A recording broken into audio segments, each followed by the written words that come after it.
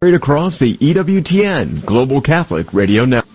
It's Catholic. From the nation's capital to the Sunshine State. It's compelling. The high plains of Kansas and the northeast corner of the Land of Enchantment. It's Monday. The land of EWTN, all across the Lone Star State. It's GRN Alive. Bringing you faith, fun, and facts. Live from the studios of the Guadalupe Radio Network. Join us on the show. Call 877-757-9424. 877-757-9424. Praise be to Jesus Christ. Welcome back to GRN Alive, Monday edition. Happy Memorial Day. That sounds very weird to say Happy Memorial Day, considering what it is we are memorializing, what we are remembering, the death, the last full measure of so many who have given their lives in combat for others, so that others might live. Over the weekend, I watched the movie, The Last Full Measure. It had a stellar cast, actually. Samuel L. Jackson. There was just so many people in this film. And it was an inspirational story based on a true story of an airman in Vietnam who gave his life to save these army grunts. And it took decades before he was finally recognized for his heroism and awarded posthumously the Medal of Honor. It's called The Last Full Measure. And I would recommend you watch it. Now, it wasn't the most greatest produced film, I would have to say. It felt a little mechanical, but the story is very inspiring, so you should check that out. But today we're going to be talking about Memorial Day, as well as we have some pro-life news with Teresa Camara, who's here. Tim Mott is off. David Magianis is off. Adrian Fonseca is here. But I'm going to share with you some stories, maybe some that you've never heard, maybe that you have. I don't know. We're going to find out. But in our guest segment, we're going to be interviewing Zachariah Long from the American Society for the Defense of Tradition, Family, and Property, the TFP, Student Action. Have you heard of these guys? Let me tell you something. For the past several years, they've been holding the front line against these story times at public libraries, where the transgender people will sit there and read to these children in drag. I mean, it's just horrific to see that. They've been protesting and praying outside of those.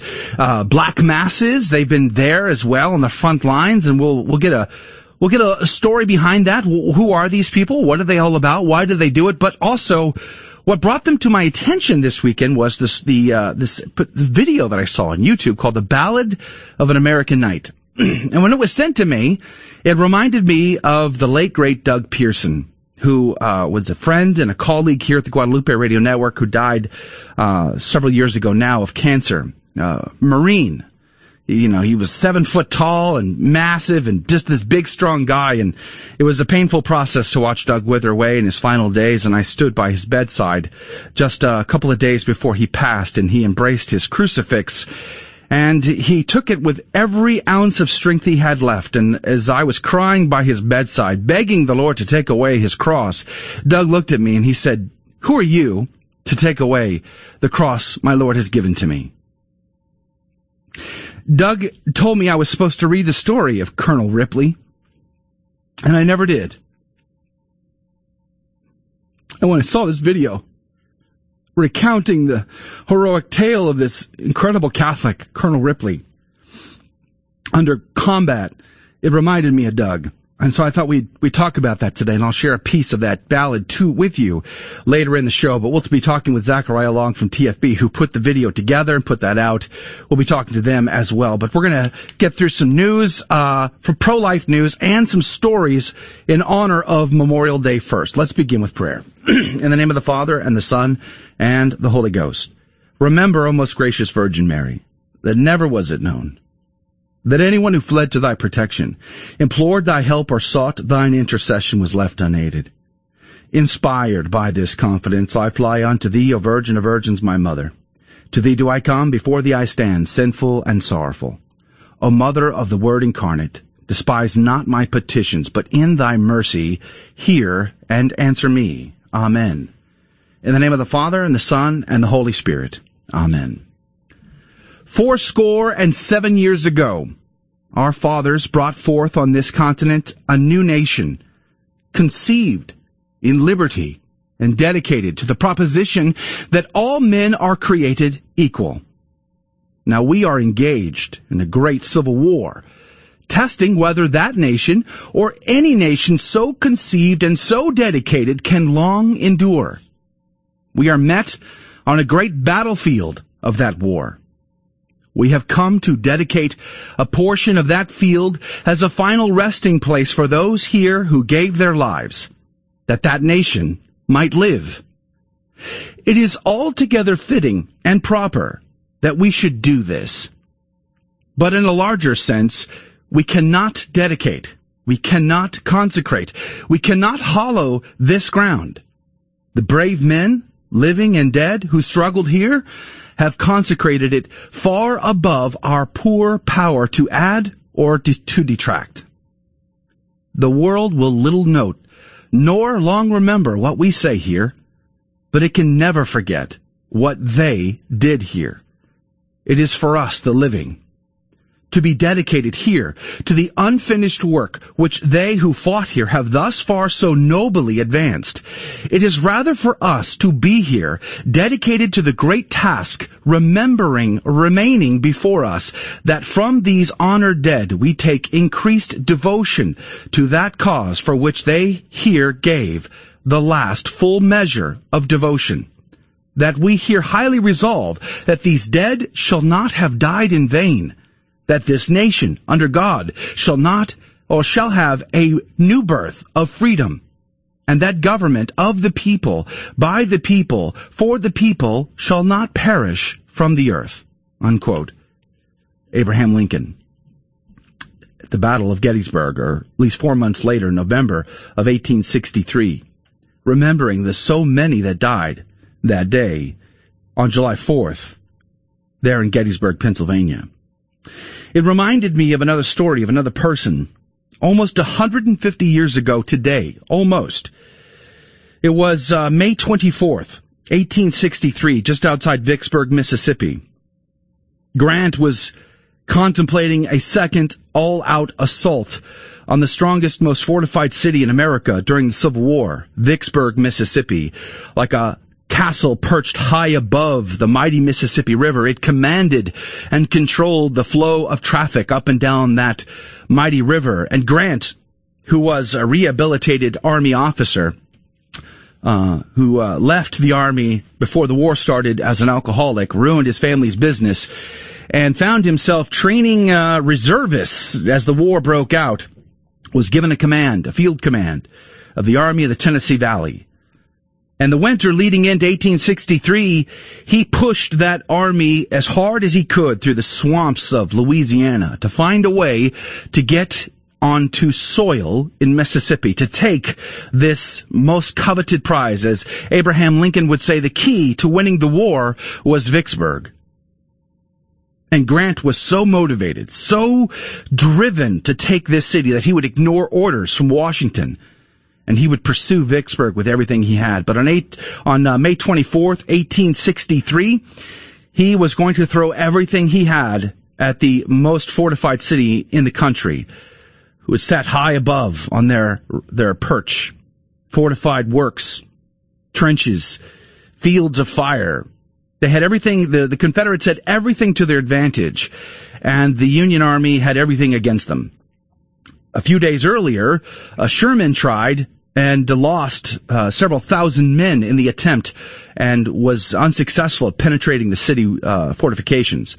So Grant was going to try one more time, this time with everything he had. All up and down the line, he was going to throw it out. But on May 24th, the day before the decisive action, he knew that he had to ask men to do something that very few men would probably volunteer for. They would have to volunteer to die in order that others may live. So he called for 150 volunteers. He said they had to be single. They could not be married. They could not have children because they would likely die. 300 men volunteered. And of them, one man by the name of Joseph LaBille was in their ranks. He was a private in the 6th Missouri Infantry. Or I said May 24th. I meant May 21st. It was May 21st, 1863, when he volunteered. along with 150 other men. They called themselves the Forlorn Hope, and they knew that they were not going to live very long. Their mission was on the morning of May 22nd, 1863, right at 10 a.m., when all battlefield commanders had coordinated their watches with Grant, the first time in the history of the world to do so.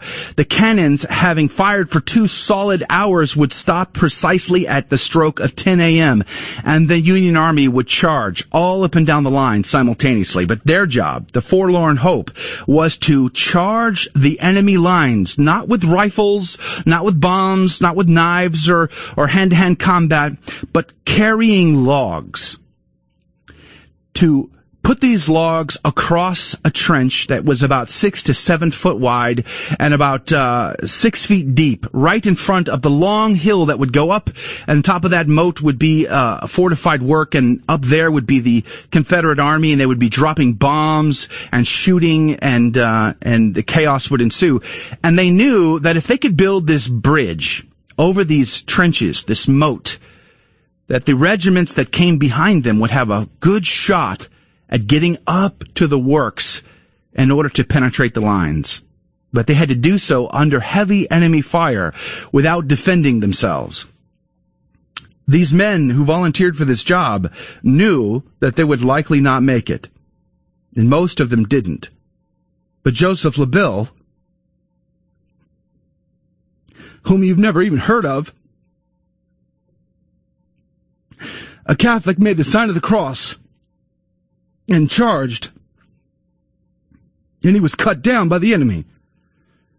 Those that survived that day lived 6 hours in the trenches, huddling, trying to survive. They would throw bombs into the trenches, and they would desperately grab them and throw them back for 6 straight hours. There are many men like that. Joseph was one of them. Medal of Honor recipient for his heroic deeds that day, along with many others. Google it. Battle of Vicksburg, Medal of Honor winners. Look it up. The Forlorn Hope. No greater love hath any man than to lay down his life for a friend. It reminds me of another incredible Catholic who died and gave his life in combat. Servant of God, Father Vincent Capodanno, a Maryknoll priest.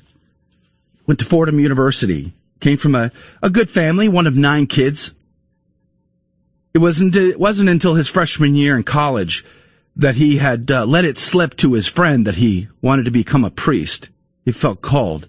He was reading the Maryknoll magazine, Field Afar, every day on his ferry ride to college. And he would read about the heroic tales of missionaries in foreign lands in China, Asia, sharing the good news to souls that desperately needed an encounter with Christ. He felt a zeal to share and to evangelize and to make disciples of all nations. And after he was ordained a priest, he went to the missionary fields in Taiwan, up into the mountains, up until the refugees, the special group of...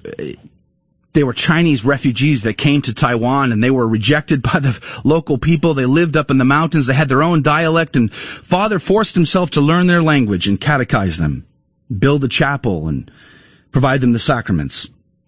Maryknoll moved him to Hong Kong, and he was head of a boys' school, which he didn't like. It was too comfortable. It was too clean. It was too nice. It was too easy.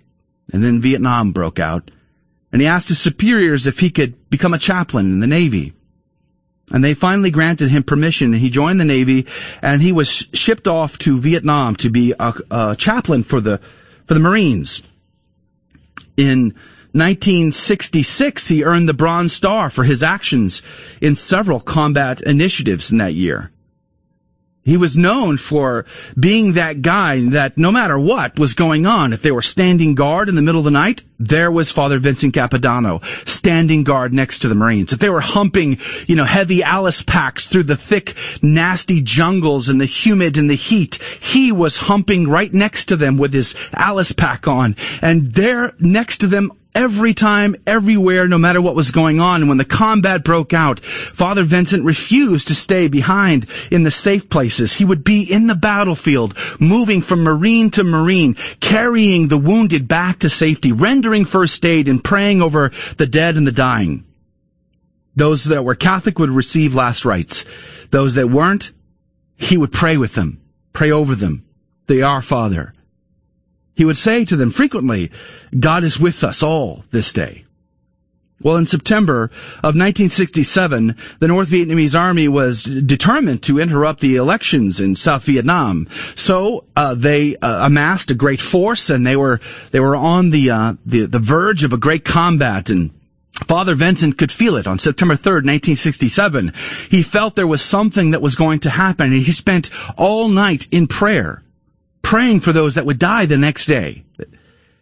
And then when the news came that there was a platoon engaged with 2,000 enemy North Vietnamese army soldiers, he jumped a helicopter to ride out there with the relief force. And he found himself walking with these Marines into this combat situation. And they were at a knoll. And there was a man by the name of Ray Horton, a Marine, a young Marine who acted as Father's altar server the previous day. And he was with Ray on September 4th, 1967. And they were at this knoll, and they could hear just over this knoll the heavy and intense fire. This platoon was pinned down, and many were already wounded and dying, heavily outnumbered and overran. And up over the top of this knoll was a sergeant by the name of Sergeant Pete, a Russian Orthodox fella. And Sergeant Pete said, Marine, you and you and you, follow me. We've got to go take out a machine gunner.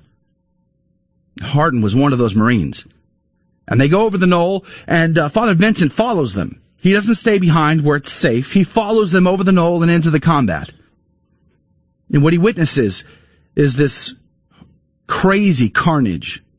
You see, he spent several hours that day going from foxhole to foxhole, rendering aid, carrying wounded Marines back to safety, ignoring his own safety, ignoring the fact that there's bullets flying all around him, mortars going off all around him. In fact, half of his right hand was blown off from a mortar shell.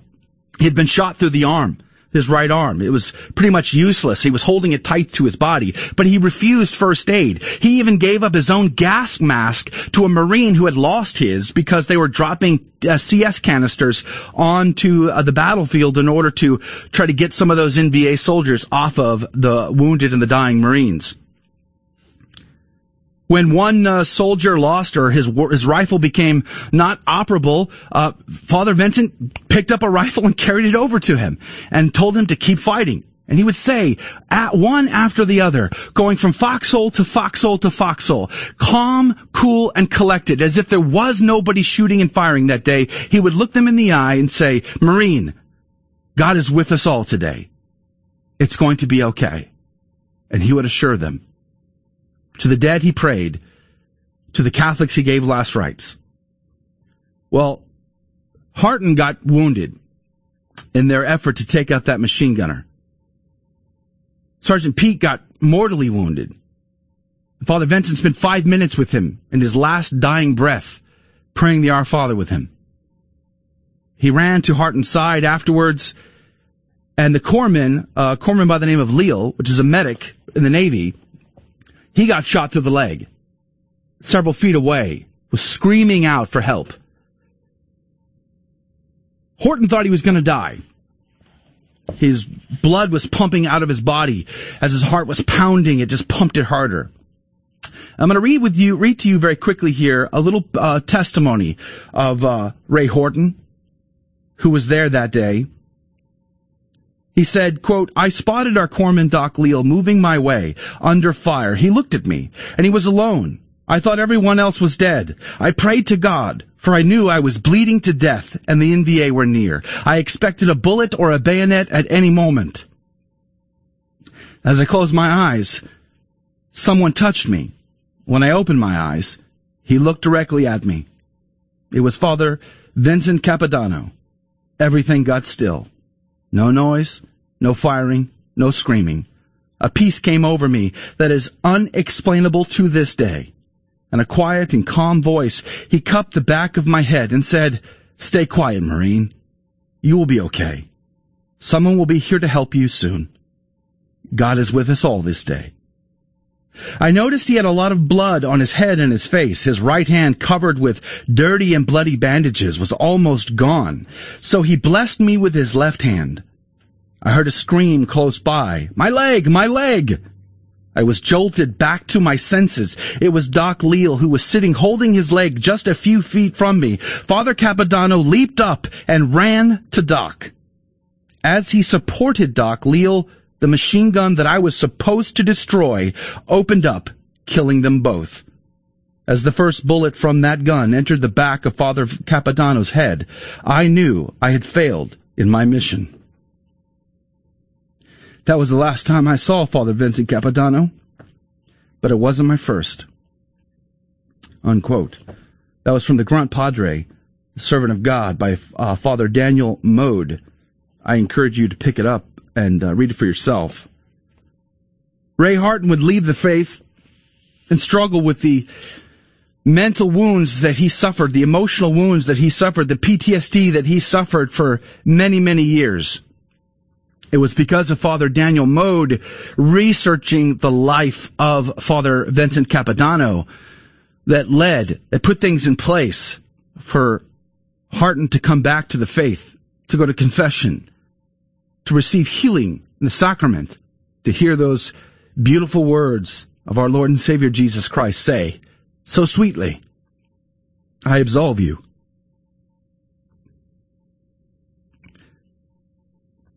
So many have given so much. The last full measure. Let us not forget them this day. Rather than barbecues and the days off, or the coronavirus, or the bills, or the stresses that we have in life, let's take just a moment. Let's just take a moment and think of those that have given so much. The last full measure. Amen. Amen. All right. Teresa Kamara. Yes. Brighten up our day. Bring us to something more positive. Well, first off, I would like to say also thank you to all the military families, because you have lost something very precious in the life of these people. It's not like they're alone. And thank you, Joe, for your service as a Marine. And I want to also send out a thank you to my family members who served into my friends who have also served in the Navy and the Air Force and the Army. And I know some of them have come back with a lot of trauma from seeing their friends that have passed away in a war situation. And it's very hard to see that. But the thing is, I know it's not Veterans Day, but we also want to really draw close to those who have family members and who have friends who died, because they have this brother camaraderie, they have this sister camaraderie that you cannot find anywhere else. And I know even as I'm praying outside of the abortion facility, I actually have had military families come out, and one gentleman I'm thinking of specifically said, I've never had this level of camaraderie since the military, and I can guarantee you the level of stress that we're under out there is nothing at all compared to the stress that they suffer through together and that they work together. So thank you, Joe, for your service. And also, as far as here in the pro-life movement, we do believe that we are standing strong with our military families in the sense of defending freedom for the youngest among us and for the wives in some cases, for the military personnel, that we have seen people in uniform going into the abortion facility. And we'll remind them, we don't want to see anyone left behind. We want to be there for them. And so it's very important to continue to uphold the freedoms that we have here in the United States as citizens, because while they're fighting abroad in many cases, we need to be able to stand up, whether it's for religious freedom, through defending the ability for us to go to Mass, or whether it is the right to life itself. And so right now we're also, the pro-life movement is very much engaged in a specific defense of the name of Norma McCorvey, as a documentary has come out called AKA Jane Roe. And Joe, I actually didn't tell you this, but I actually sang at her funeral. Really? Yes, I sang at her funeral. And so I remember being there with Karen Garnett, and I saw that there were so few people and there was so little media. There was only one cameraman there, and I said, what's going on? Like, is there something, like, is there a secret? Like, I know that we all want to be protective. I mean, I saw Mark Crutcher from Life Dynamics, and I saw the Grams from Texas Right to Life. I actually sang with Veronica Arnold from Texas Right to Life. I saw Joe Poyman from Texas Alliance for Life. I saw Karen Garnett, of course, who is now working in another pro-life group, but she was at the time working with the Diocese of Dallas in Respect Life and leading 40 people in that ministry.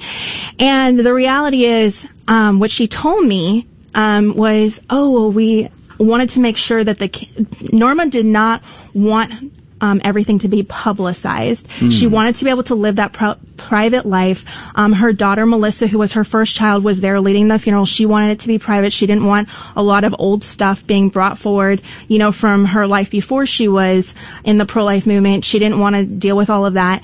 And she just wanted it to be able to just kind of have that peaceful repose of it being sincere. And the funeral was, Flip Benham actually spoke at the funeral with his Bible in place. And it brought back all of these memories of reading and watching her on TV from, One by Love. And the reality is, what fascinated me always, growing up in the pro-life movement, was that when Norma McCorvey came out of the abortion industry, and she actually came out because Flip Benham apologized to her for being so harsh. And basically he had said, you should be ashamed of yourself for, helping bring about the legalization of abortion. And when he apologized for being so harsh, she began to realize that he was human and he was treating her as a human being and that he loved her. And she was also very interactive with a little girl named Emily, and she talks about the love that this child out on the sidewalk had shown her. And the reality is that we need to be that light of love for these abortion workers. And we need to, whenever we're getting frustrated and we're seeing that Norma McCorvey's her name is being dragged through the mud, basically, as she was caught in this series, we need to keep in mind that this is an opportunity to show love and forgiveness for the abortion workers.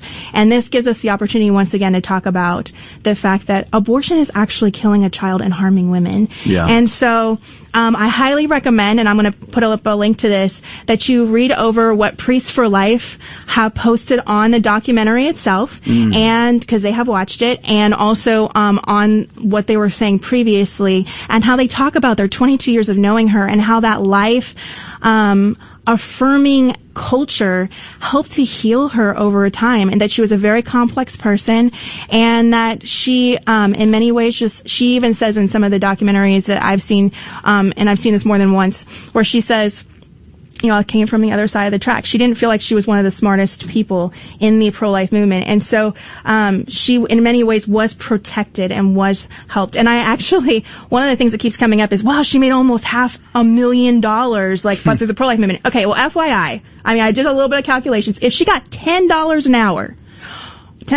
for 15 years, that's plus the $80,000 for a book signing. That's almost $500,000 right there, and that doesn't count any speaking engagements or stuff. Right. Okay, who's gonna call $10 an hour this huge, wow, that's so much money, so just keep in mind the fact that however the calculations work, even if Norma McCorvey somehow did change her mind, which there's a lot of evidence showing that she did not.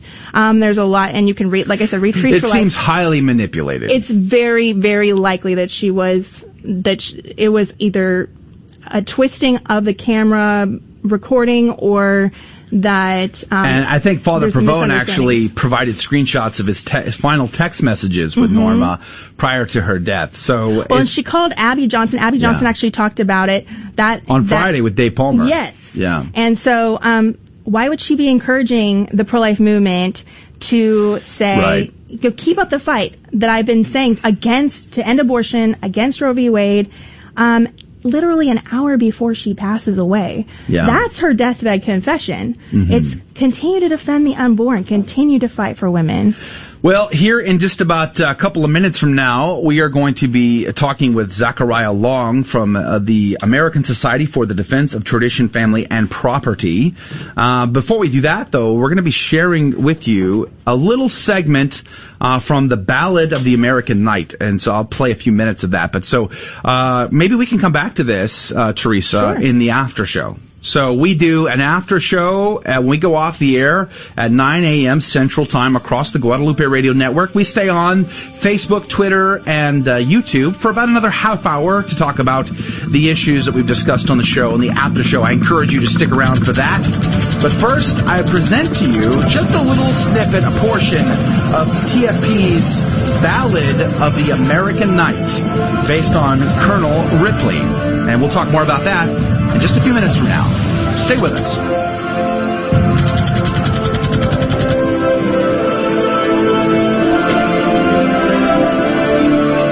March disposed with tanks and soldiers massed upon that Easter day.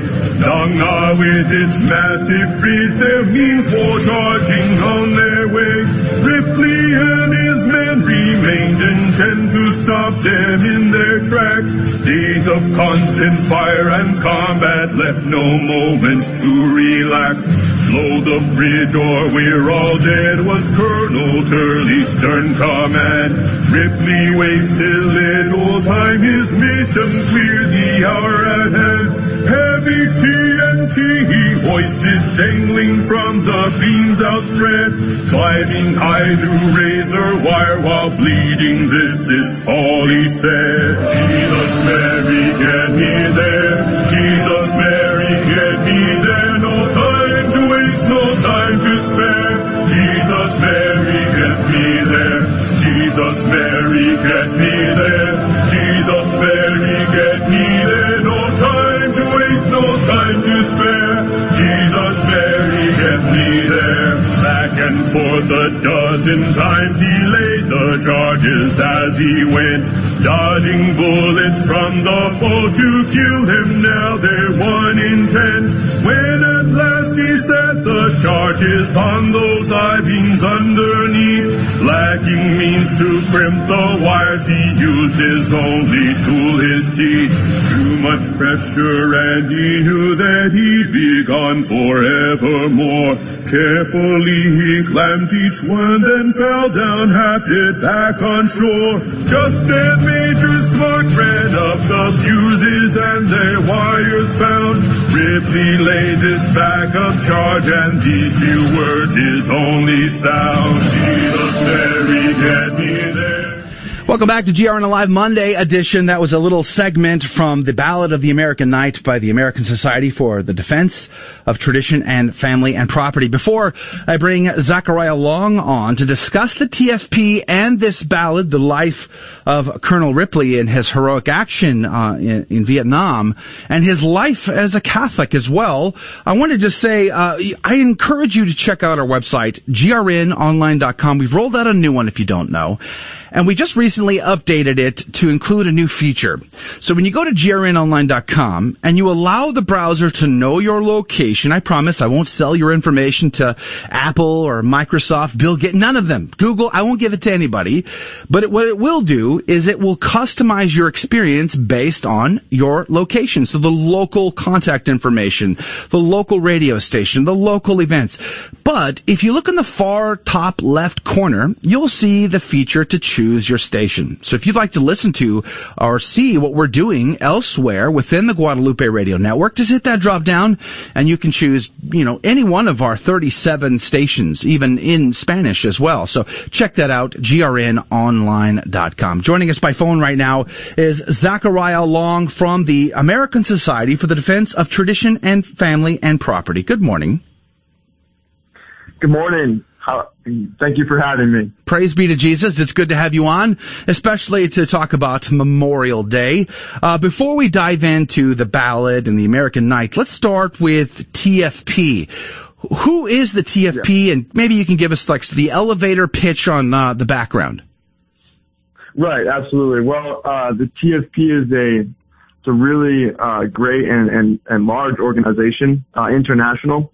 But like you said, just the elevator pitch. So we're tradition, family, and property. They are the pillars of a Christian civilization. And our founder, Professor Plinio, his goal was to fight to defend what's left of and restore Christian civilization. So ultimately, all of our activities are focused around that. So we do many, many things. We organize 23,000 public square rosary rallies across the country every October 13th. I'm sorry, the Saturday closest to October 13th. We do many activities. Another activity, we work with the youth because they are our future. And so we have call to chivalry camps for boys. We organize protests. Right now we're heavily involved in in handing out leaflets and flyers at universities that are open, that is right now. Protesting socialism, because right now, as you know, socialism is really a key issue, a hot topic in our national debate right now. So we get involved in the civil debate and try to orient and steer society towards Christian civilization, which of course you cannot have that without the Catholic Church. So of course we're all Catholics and lay Catholics like yourself. Well, I tell you, some of the activities that have inspired me quite a bit related to the TFB have been the protests outside of public libraries, where the transgenders will come in and they will redo story hours to these kids. And it's insane to think that that's going on. And it's been refreshing to see that a group of Catholics have come together to say this isn't right. It's not right for those suffering with this transgenderism. It's not right for those that will be exposed to this sort of manipulation. And someone needs to be there to pray. It reminds me of the incredible Catholics who will pray outside of the abortion clinic. I know, Teresa, that's near and dear to you and your work and your life. And so I think the TFP has been very inspirational that way. Well, the TFP has actually in Houston been very involved in coming out and praying outside of the huge Planned Parenthood that is here in Houston. That's awesome. Yeah, praise God for that. We definitely do that, yes. And not to mention, when Adrian and I were out in front of the Black Mass here in the Houston area, the TFP was proudly represented there.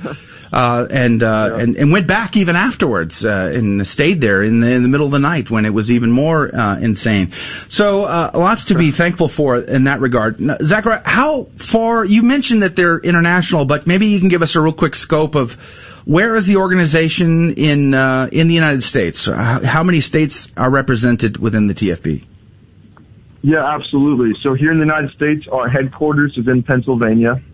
And we have several centers in Pennsylvania. We have one in Herndon, Pennsylvania. It's actually a school, a boys' boarding school called St. Louis de Montfort Academy.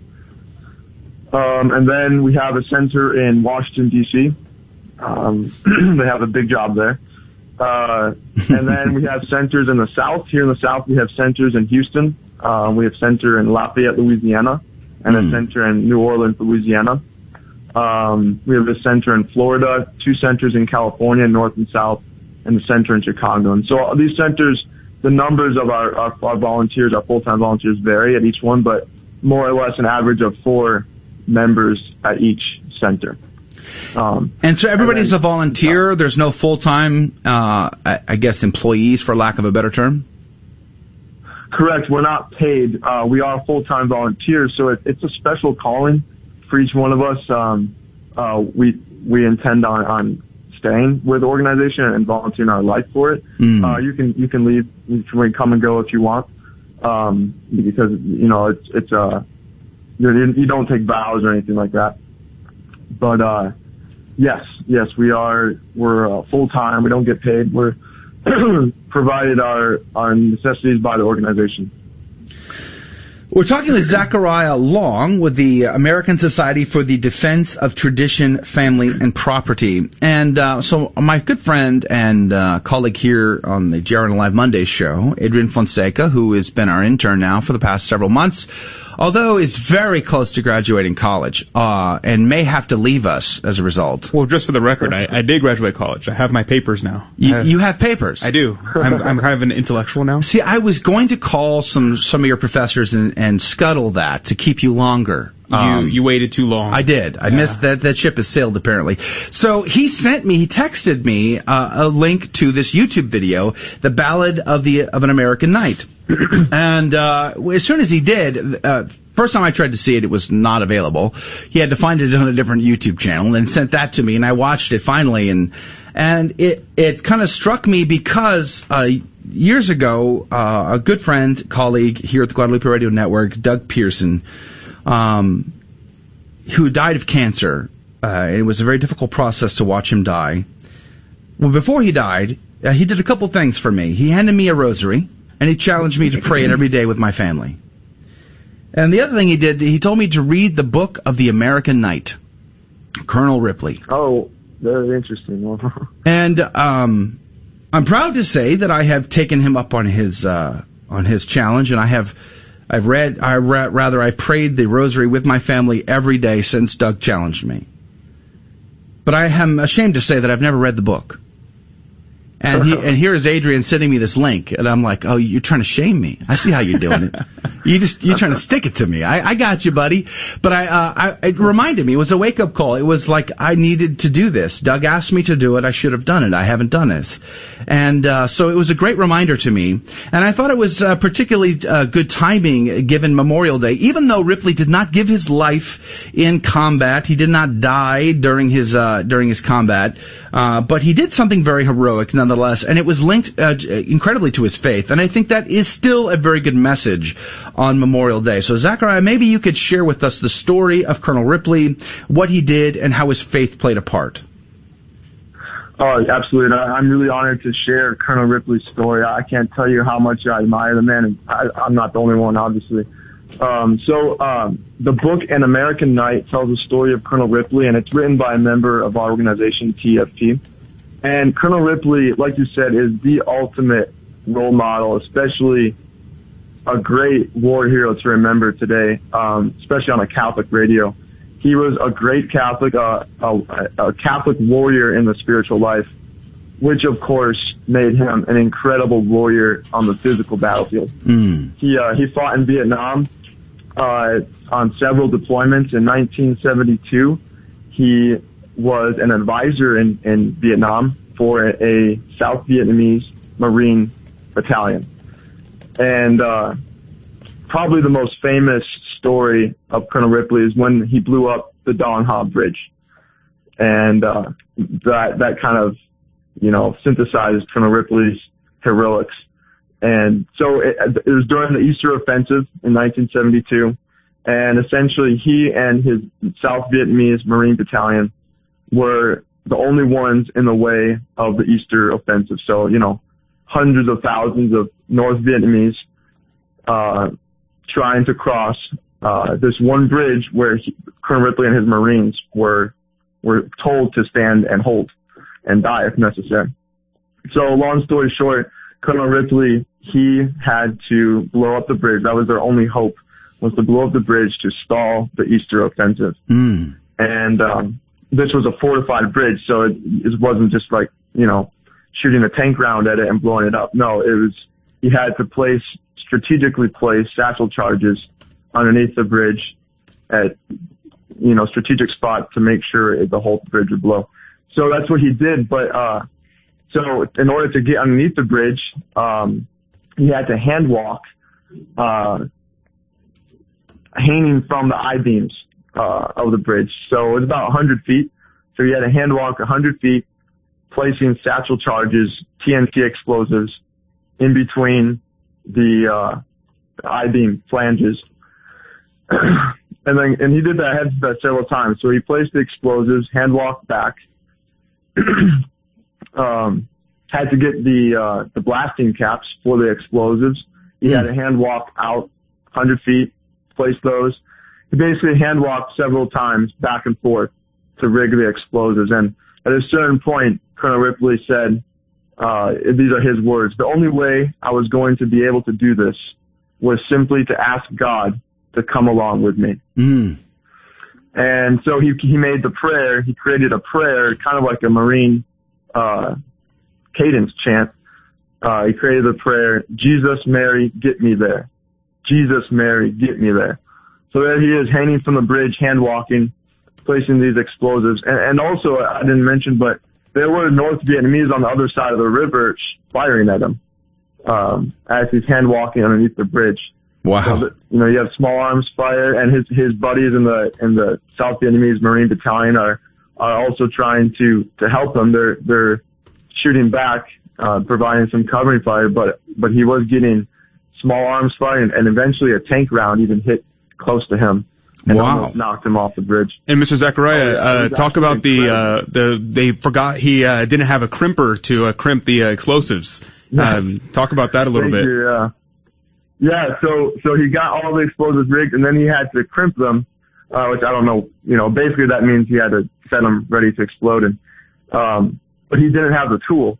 So, he had been through Ranger School, and Ranger School, they had taught him to use their teeth.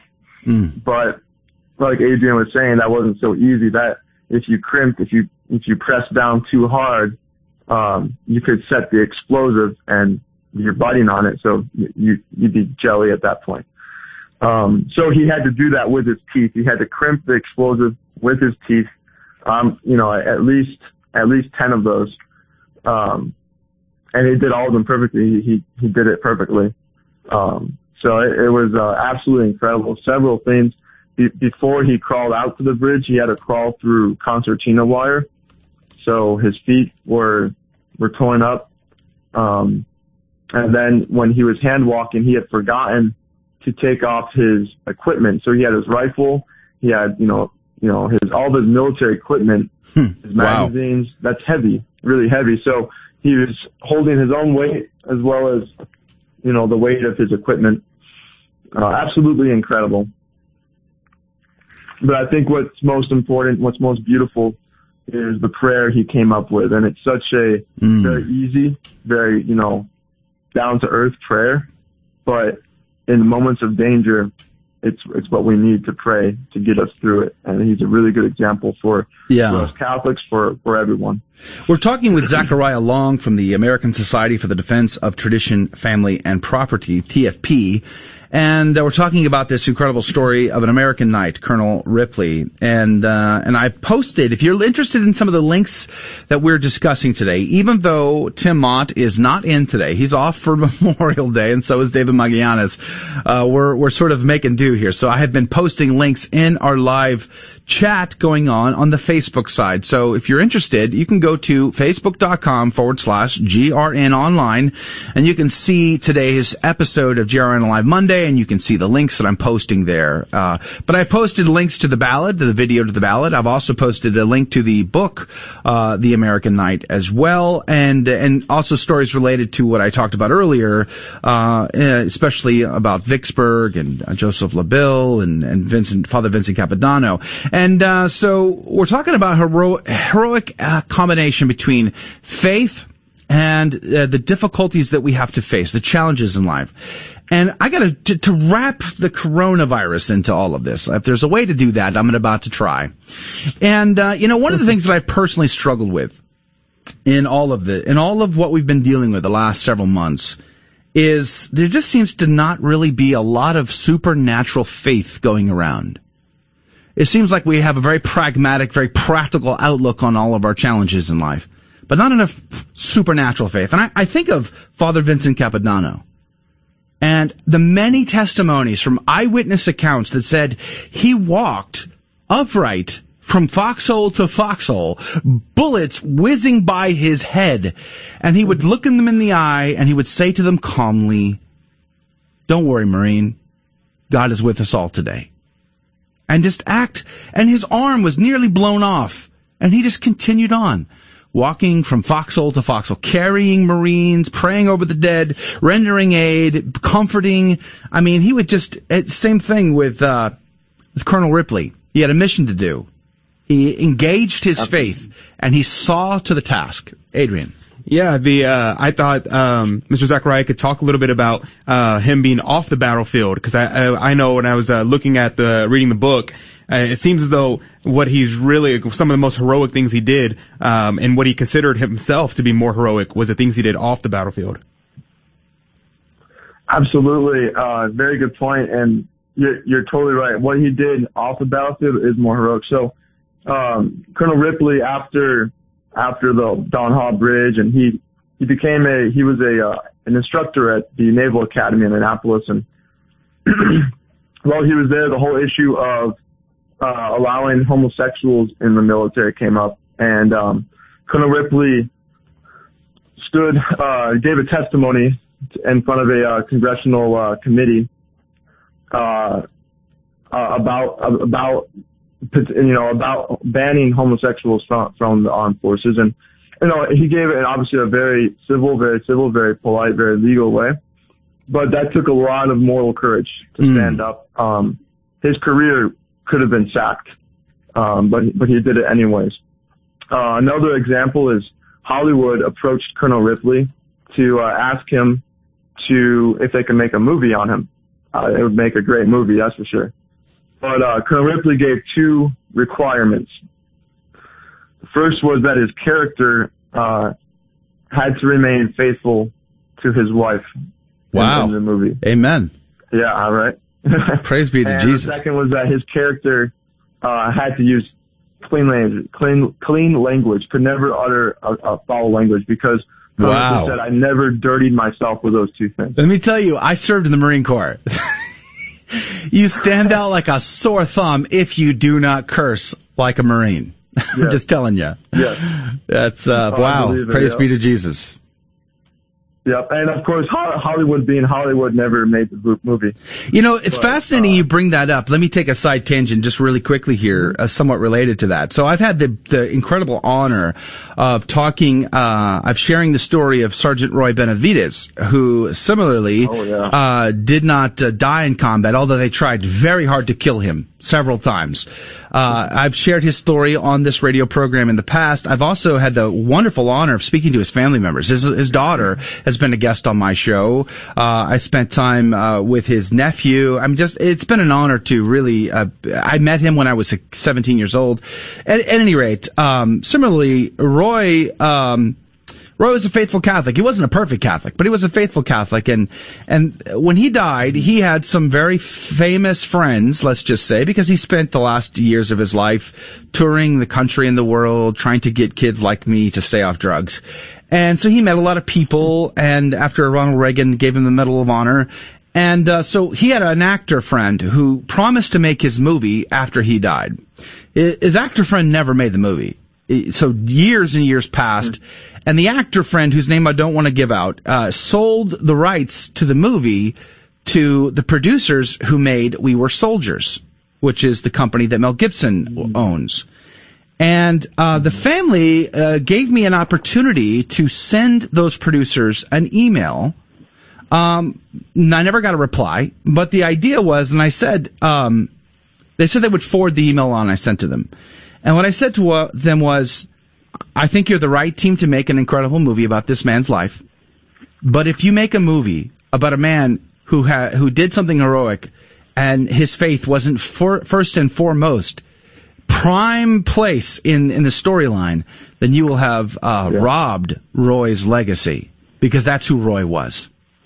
Roy did what he did because of his faith and who he is. So similarly, Colonel Ripley, I'm very proud of him for standing his ground and saying, yeah, it's great to have these stories told, but if you're going to tell a story other than what it really was, then what's the point? Right? Absolutely.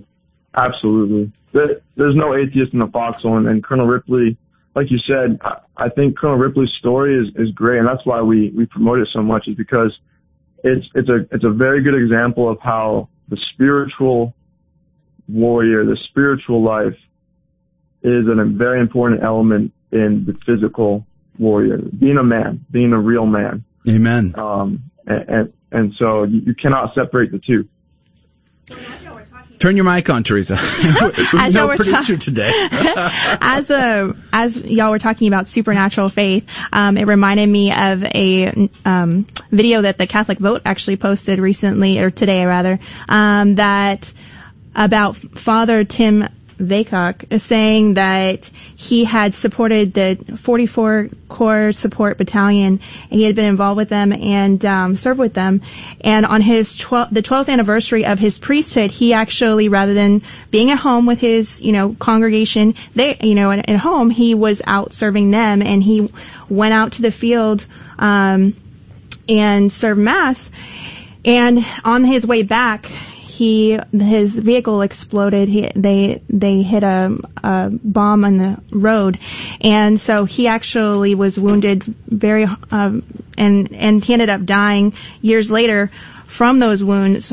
But he was quoted as saying, "The safest place for me to be is in the center of God's will, and if that's in the line of fire, that's where I will be." Amen.